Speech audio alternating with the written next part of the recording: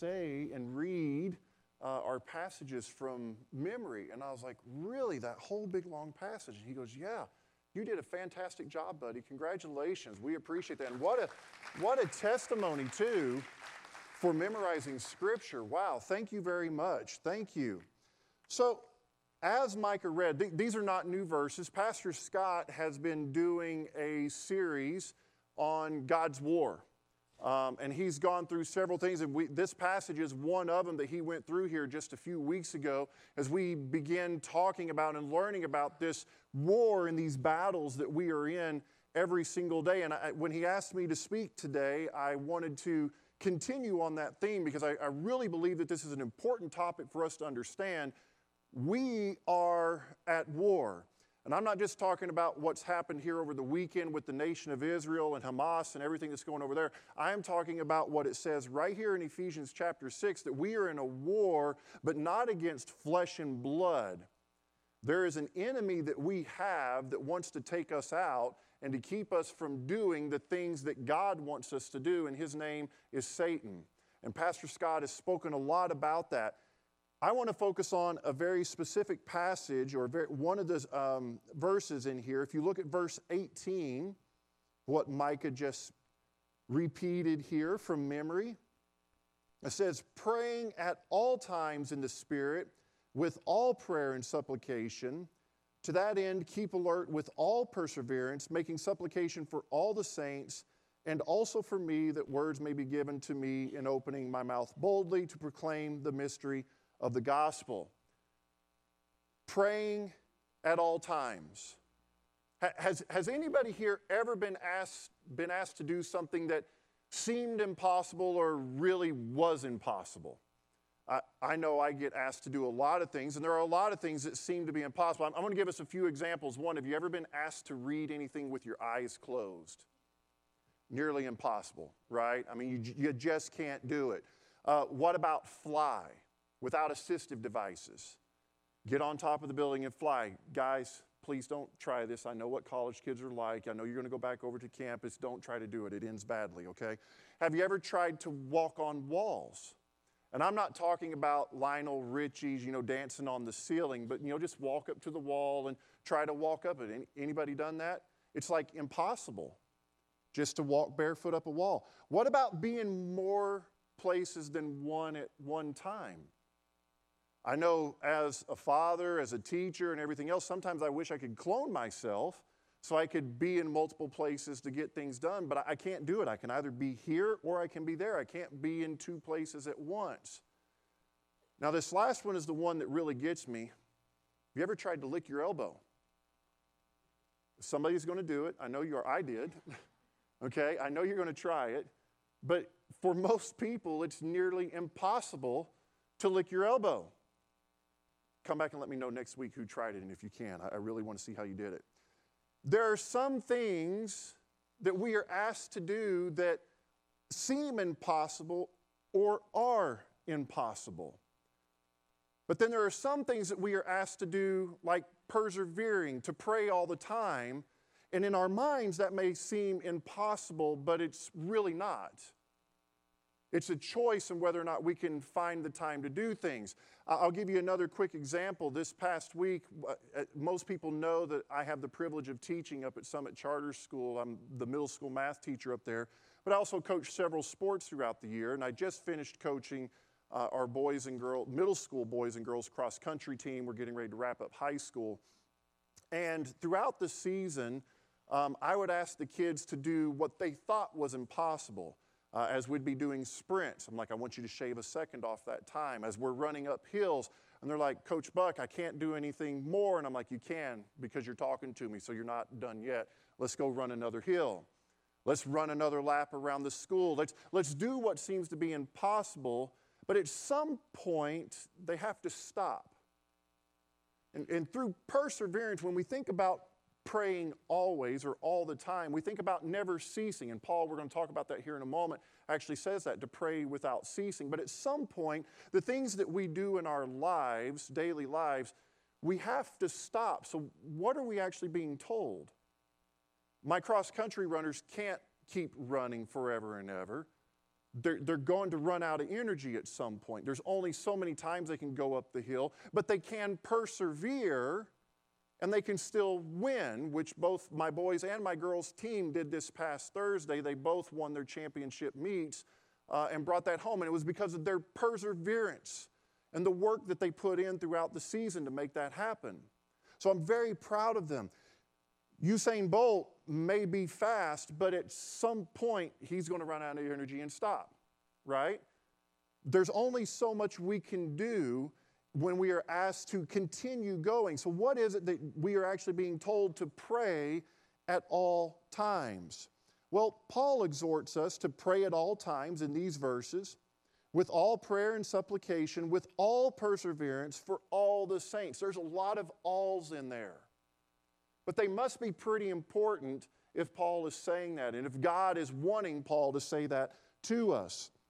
Paul also makes a very similar claim. We've already spoke about it in 1 Thessalonians chapter 5, verse 17. Let me flip over there real quick. He says, actually, let me start back at verse 12. He says, "We ask you, brothers, to respect those who labor among you and are over you in the Lord and admonish you, and to esteem them very highly in love because of their work." So first of all, Paul knows that when he's telling us to pray without ceasing, that we can't pray all the time, because he also says here that he knows that we're working. So we need to understand that there's something going on here, that our lives can't be 100% prayer, because we're also doing other things like working. One of the things we were created to do was to work here on this earth. But it says, "Be at peace among yourselves. And we urge you, brothers, admonish the idle, encourage the faint-hearted, help the weak, be patient with them all." So these are other things that we're supposed to be doing while we're praying at all times. This one's really hard. Or sorry, I'm off a verse. "See that no one repays anyone evil for evil, but always seek to do good to one another and to everyone." Now this gets hard. "Rejoice always." Does anybody struggle to rejoice always? This is like praying all the time, rejoice always. I find myself in some situations, I don't know about you guys, but I don't feel like rejoicing. Sometimes I find myself in some difficult situations where I'm stressed out, and I'm just like, what is there to rejoice about here? But it says we're supposed to rejoice always. Then he comes in verse 17. Paul says, "Pray without ceasing." Well, how am I supposed to do all these other things and pray without ceasing? Then he says, "Give thanks in all circumstances." Oh my, there are some circumstances I do not feel like giving thanks for. Let's just be honest. Sometimes I may be sick. Why should I be thankful in this? Sometimes I may have a family or a loved one in a hospital, or maybe I've got a friend who's not doing well, or financial stresses, work stresses. But Paul is sitting here saying, give thanks. And why is that? Because God is present in every situation if we will stop and recognize that He is there.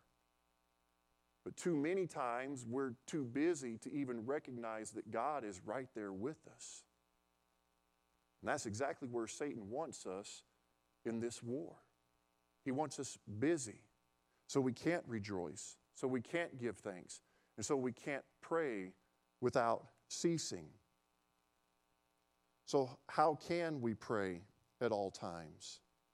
Well, we have to remember that this war that we're in, back in Ephesians, is not against flesh and blood. It's not about the people that are sitting here next to us. This war is against God's enemy, our enemy, Satan. And Scott has done a fantastic job talking about that enemy over the last several weeks. So how do we pray at all times or without ceasing? Well, number one, this does not mean that our life should be nothing but prayer. We just looked at some other examples and how we're supposed to look up to the people that are working and help those people who are our managers that are over us, how we're supposed to be rejoicing at all times. Let's be honest, we've got to get up, we've got to go to work, we've got to go to school, we've got to study, we've got to pay the bills, we've got errands to run. But we should at all times be finding a way to persevere in prayer. And that's exactly what Paul is telling us to do, persevere in prayer. And I think if we're all honest with ourselves, let's just stop real quick. I want you to look in a mirror and think about your prayer life.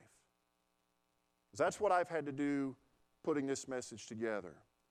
I think we can all admit we're probably not where we should be.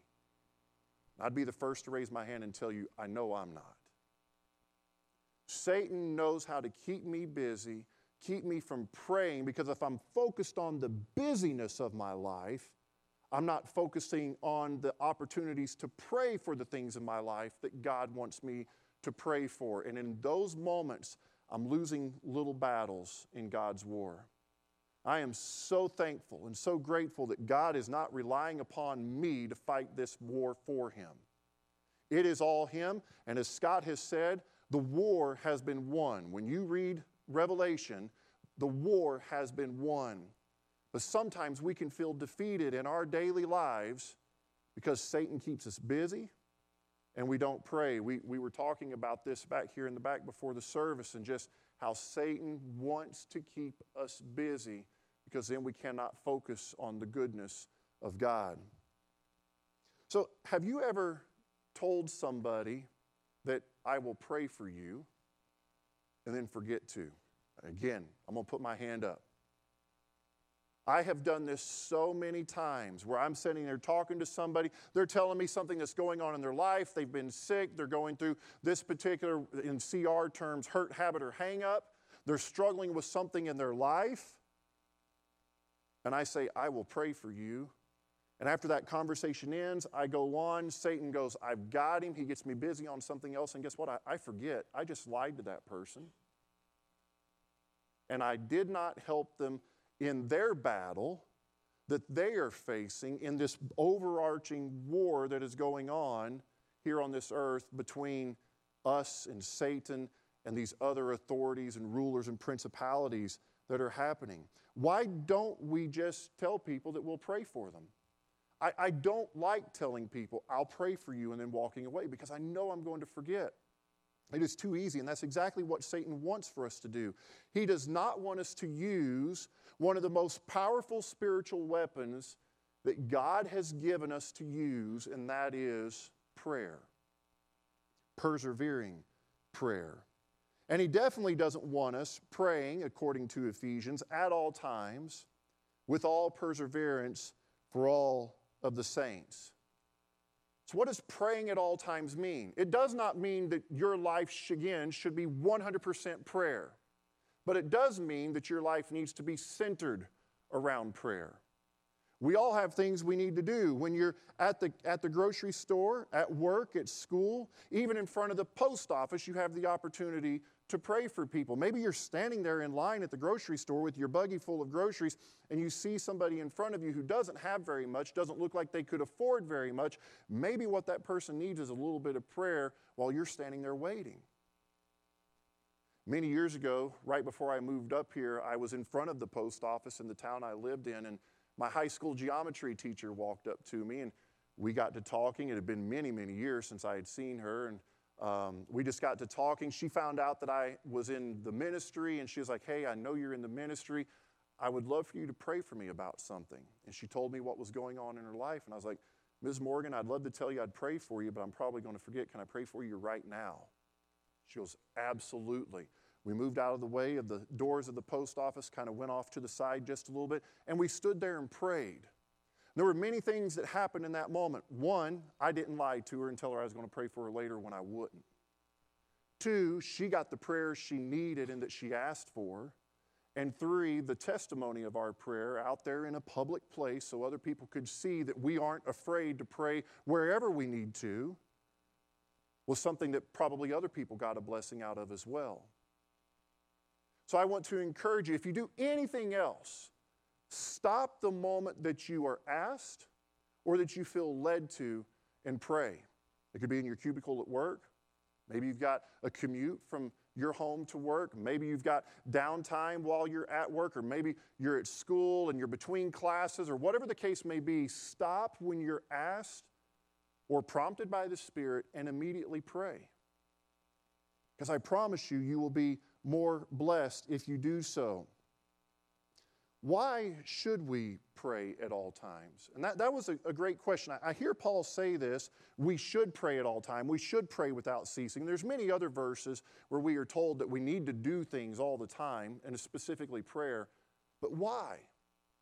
And I'm the kind of person that I've got to understand the why if it's going to make sense to me. And I think once we understand the why, then we can move forward and we can actually do a better job, because now it's not just, I need to say these words, Lord, thank you for this food, amen. No. There's a purpose behind what we're supposed to be praying.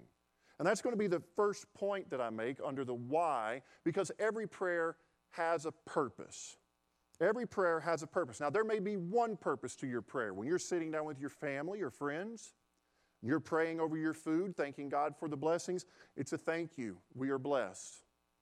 You may have multiple purposes for your prayer.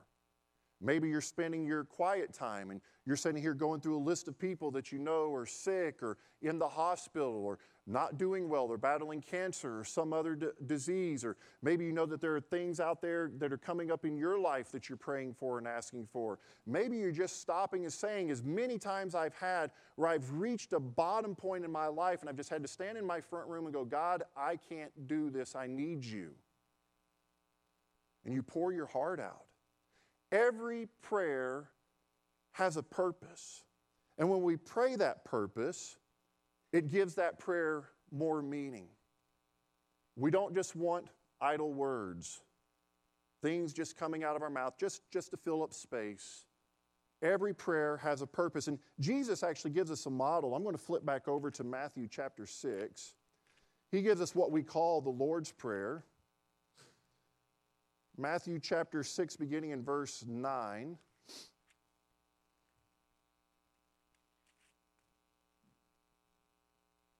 Actually, I'm going to start back at verse 7. It says, and when you pray, do not heap up empty phrases as the Gentiles do. Don't just make it empty words.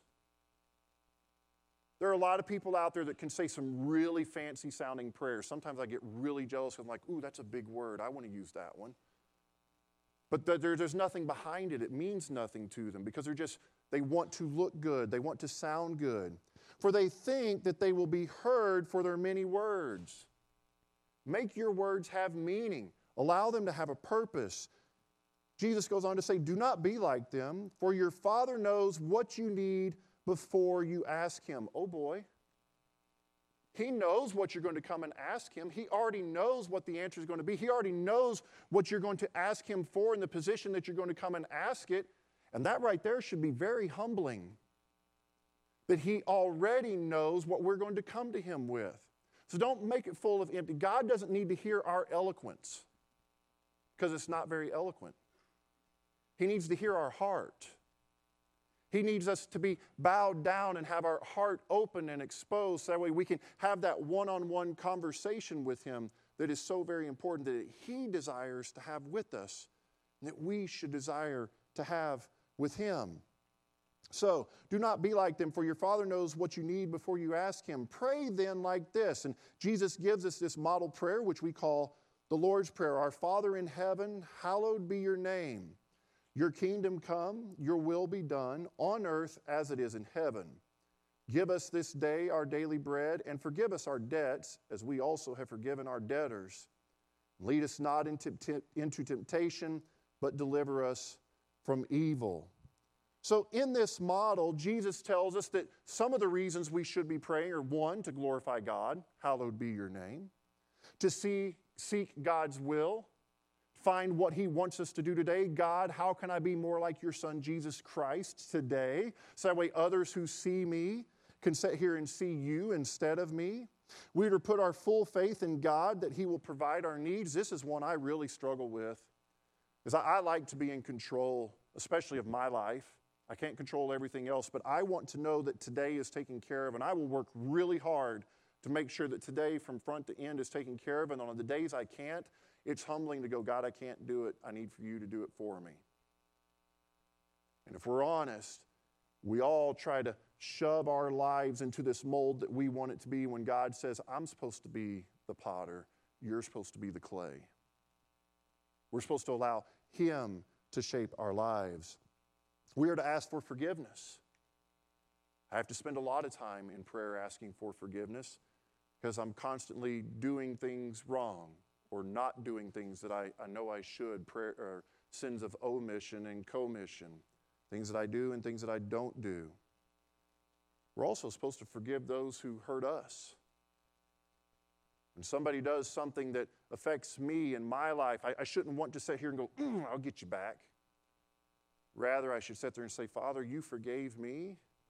I caused your son, Jesus, to have to go to the cross. Please help me to forgive this person like you forgave me. Those are some of the ways we could pray. We're also supposed to seek God's divine path, the path away from sin. We're to recognize God's power and His glory. If you don't know what to pray for, start there. Just praise God for who He is, what He's done, what He's going to do in your life if we allow Him to. But these aren't the only reasons, but just some very good ones that we can use. My second point about the why of prayer is powerful. Do we understand truly how powerful prayer is? I don't think we do. Scott has presented some really great things about the world that we can't see, demonic activity and these forces that are out here that want to keep us from a relationship with God. And I promise you, this is church, and we're here this morning to worship and praise God, but Satan or his demons are here trying to keep you from hearing what God wants you to hear and to keep you from worshiping God because he can steal your joy even if you're a believer. You need to know that wherever you are, there's somebody, some enemy that is there trying to keep you from enjoying God's presence and God's will in your life. But in Jesus, in Matthew chapter 7, verse 7, right after he gives us the Lord's Prayer, says that if we ask, we'll receive what we ask for. That's pretty powerful. Pretty powerful. Now, we didn't come to a conclusion in the first service, but does anybody know what the Powerball jackpot's up to? A lot. It's a lot. It's over $1 billion. Last number I saw was like $1.4 billion. From previous experience, I don't think if we pray to God and say, God, if you allow me to win the Powerball jackpot, I will be the best tither Webster has ever seen. I don't think that's the prayer God is wanting us to pray. Okay? In past life, I prayed that prayer many a times, and I can tell you I am not on the list of Powerball winners. That is not what God is saying. What God is saying is that when we are in a right relationship with Him, when we are seeking His will, when we are looking for what He is looking for, when we sit down and bow down and pray, we are going to be praying for the things in our life that He wants for us. And when we ask for those things, He is going to give it to us. And how amazing is that? That God wants us to have. He's going to give us all the things He wants for us to have in the first place. That is pretty powerful. We can't pray selfishly. When we think about how powerful prayer is, in Matthew we see that prayer can cast out demons. In Psalms we see that it overcomes enemies. In 2 Kings it has conquered death. In James it brings healing. Also in James we see that God through prayer opens eyes, changes hearts, heals wounds, and grants wisdom. All pretty wonderful, powerful things. I'd like to give you a real quick personal example of the power of prayer. My wife Kelly and I, we have a daughter named Ava. She will be 18 in December. When she was born, she was 15 weeks premature, 1 pound, 3 ounces at the time she was born. So very, very tiny baby, 12 inches long. Her head was slightly bigger than a silver dollar. And we were told that in the first few weeks that she probably would not make it. We were actually advised to take her off of life support due to the types of support that she was on. And that if we did not, we were making a choice to have a daughter that would live a life probably with cerebral palsy, MS, blindness. She would probably have to be on a ventilator her entire life, in a wheelchair, et cetera, et cetera. We weren't in church at the time like we needed to, but we knew enough to go home and ask people to pray. And so we did, and we went home and prayed. And a week after we got this bad news from this panel of doctors, she came off the high-frequency ventilator she was on and went on a conventional ventilator. She was on that ventilator a week, came off, went on a CPAP. She was on CPAP for a week, came off and just went to oxygen through a nasal cannula, was on that a week, came off, and has never been on anything ever since. And for those of you who know Ava, you know she is a wonderful young lady that is here at Webster and enjoys coming to worship with us as a church. She is truly an apple of our eye, in our eye. Her doctor, while she was in the ICU, he was going to a conference. We didn't know that this had happened, but he was presenting the findings of a medical study he did on babies in the NICU. And that study was the power of prayer on babies. Okay, this is interesting. And he showed through a blind study, he did not know which kids were being prayed for, which ones were not. It was done just like with a medicine trial. But those babies that had people, and the more people who prayed for them, the better the results. Those babies who had people praying for them had lower infection rates, lower mortality rates, and were discharged from the hospital much quicker than those babies who did not. Tell me that there is not power in prayer. And if God can do that for a little baby in a NICU, He can do it for you in your life too. And that's what this comes down to. Prayer is powerful. The third point I want to make about the why of prayer is that prayer is a privilege. Prayer is a privilege. In the Old Testament, if you think all the way back to when the nation of Israel was coming out of Egypt, God asked them to collect silver and gold and fine linens and threads and everything and build a temple that He would reside in and that the people could worship Him in. And inside that temple, there were two rooms. There was a holy place, and behind this really thick curtain that had gold threads and everything going through it was the Ark of the Covenant, and on top of the Ark of the Covenant was God's presence where He would meet with the people of Israel. There were only two people allowed in the Holy of Holies in this tabernacle. One was Moses.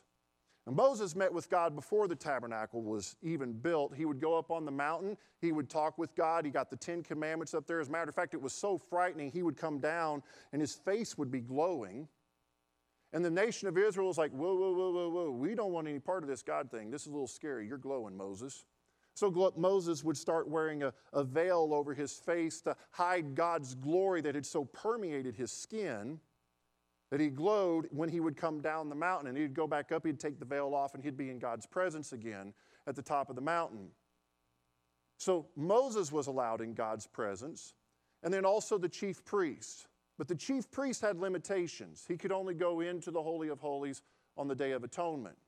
So they would sacrifice their animals. He would take the blood in to do an atonement for sins. He had to wear his ceremonial garb. He had to do all these things that were very ritualistic. And if he didn't, if he wasn't careful and didn't do it exactly the way God prescribed, God would say, you didn't do it right.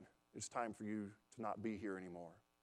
And because that was such a pervasive fear, the other priest would tie a rope around his leg. In the event that he died or was killed in the Holy of Holies, they couldn't go in to get him.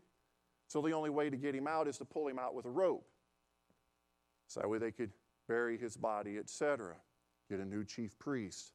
But only on the Day of Atonement. I think to where we are today.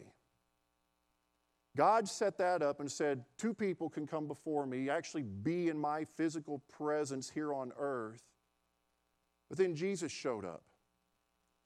And Jesus began walking this earth, and everybody was in His presence. And He got up on a cross, and He died for us. And the moment He died, and He said, "Tetelestai, it is finished," the ground began to shake and quake. The dead in Christ began to rise up out of the graves. And in that moment at the temple, over on the Temple Mount in Jerusalem, that big, massive, thick curtain that they say was about 4 to 6 inches thick, ripped from top to bottom, exposing the Holy of Holies. Because at that point, we no longer needed a curtain between us and God. Jesus became our intercessor. Now there is no curtain keeping us from being able to approach God in His presence. Instead, we have the opportunity to bow down and approach God with who we are and say, here I am, I humble myself before you. And we don't take advantage of it.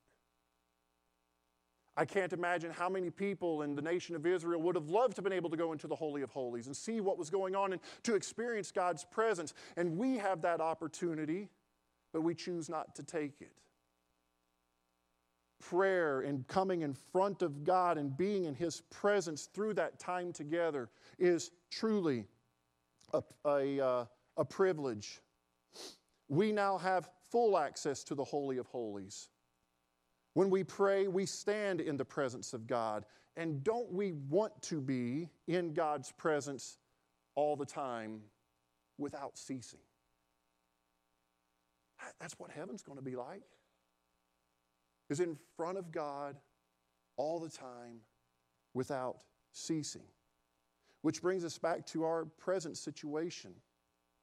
To pray at all times with all perseverance for all the saints. Perseverance is tough, let's be honest. It's so much easier to quit, especially when it gets really tough. Many times we do. When we do, we've lost that little battle. The enemy wins. We may seem like, God, where are you? What were you doing? And God's like, you just didn't keep going. I asked you to run one more hill, Orlando, and you stopped.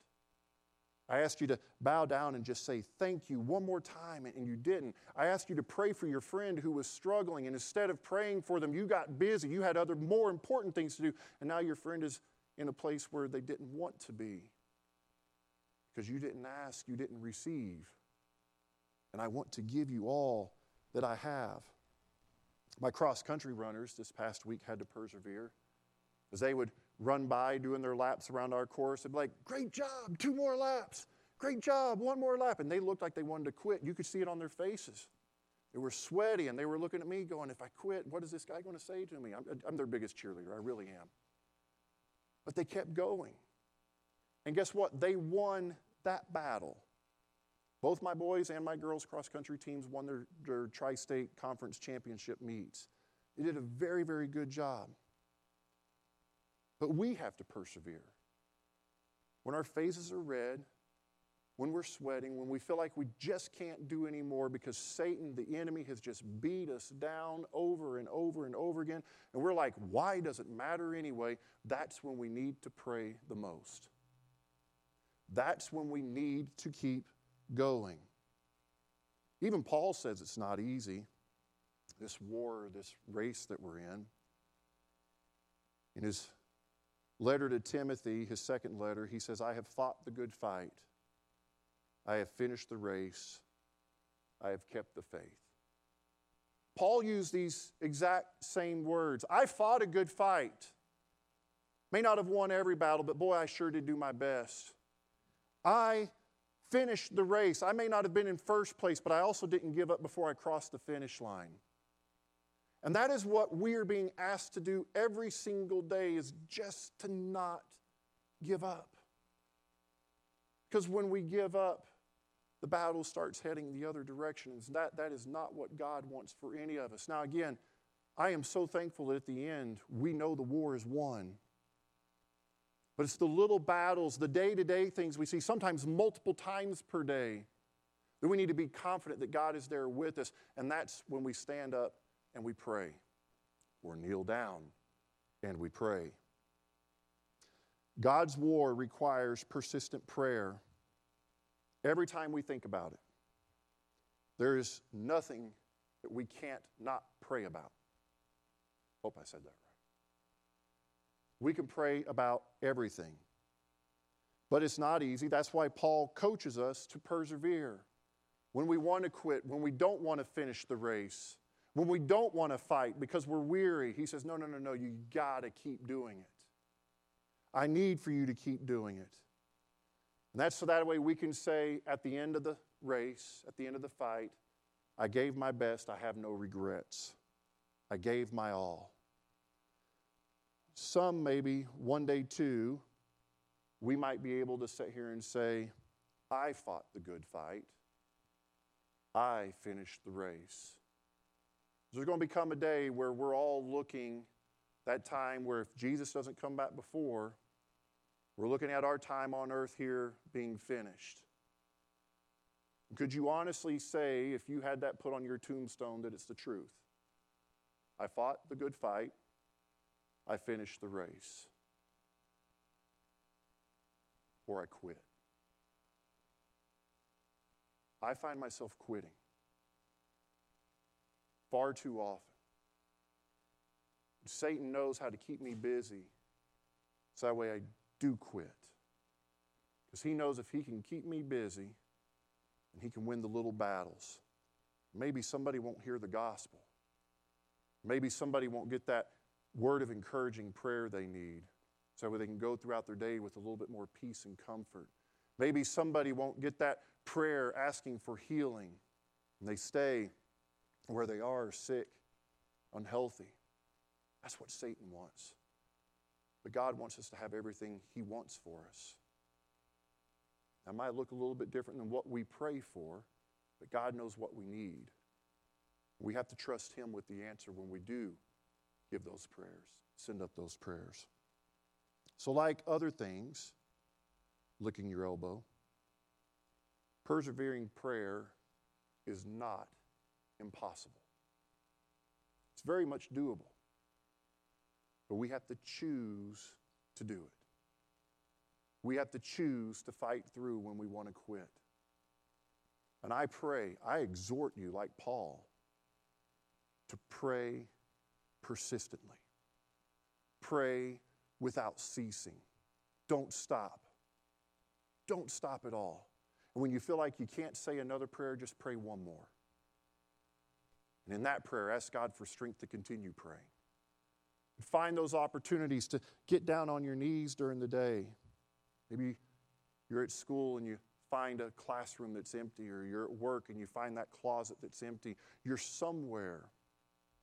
We find that time alone and we're just like, God, I'm at my wit's end. I can't do this anymore. I need you. And allow him to work in that battle in your life. There's one other prayer I want to mention here this morning as our musicians get ready to come up, and that is the prayer of salvation. If you have never stopped and prayed to ask God to be your personal Savior, to forgive you of your sins, say, Lord, I need you. I know what I deserve is death, but what you offer me is salvation through your Son, Jesus Christ. If you've not prayed that prayer, you are losing. You're losing eternity with God. And that should be pretty scary. Because that's the one prayer he wants all of us to pray. He wants us to open up our hearts and admit that we need him more than we need ourselves. Satan's there trying to steal that from you. He's trying to keep you from experiencing that joy. He's trying to keep you from hearing what the Holy Spirit is saying into your heart right now. But if you're hearing that, today needs to be the day that you come up and pray that prayer with me, Scott, a deacon, elder. Maybe just pray it in your seat and you come up and tell us about it later. And then you can go down and be baptized and say, I've been risen anew in Jesus Christ. But it begins with that prayer. And if you've said that prayer and you're feeling defeated in life, know that your prayers should have a purpose. They're powerful. And that coming before God is oh such a privilege. And we need to treat prayer as such. And when we do, God wins the war. Thank you.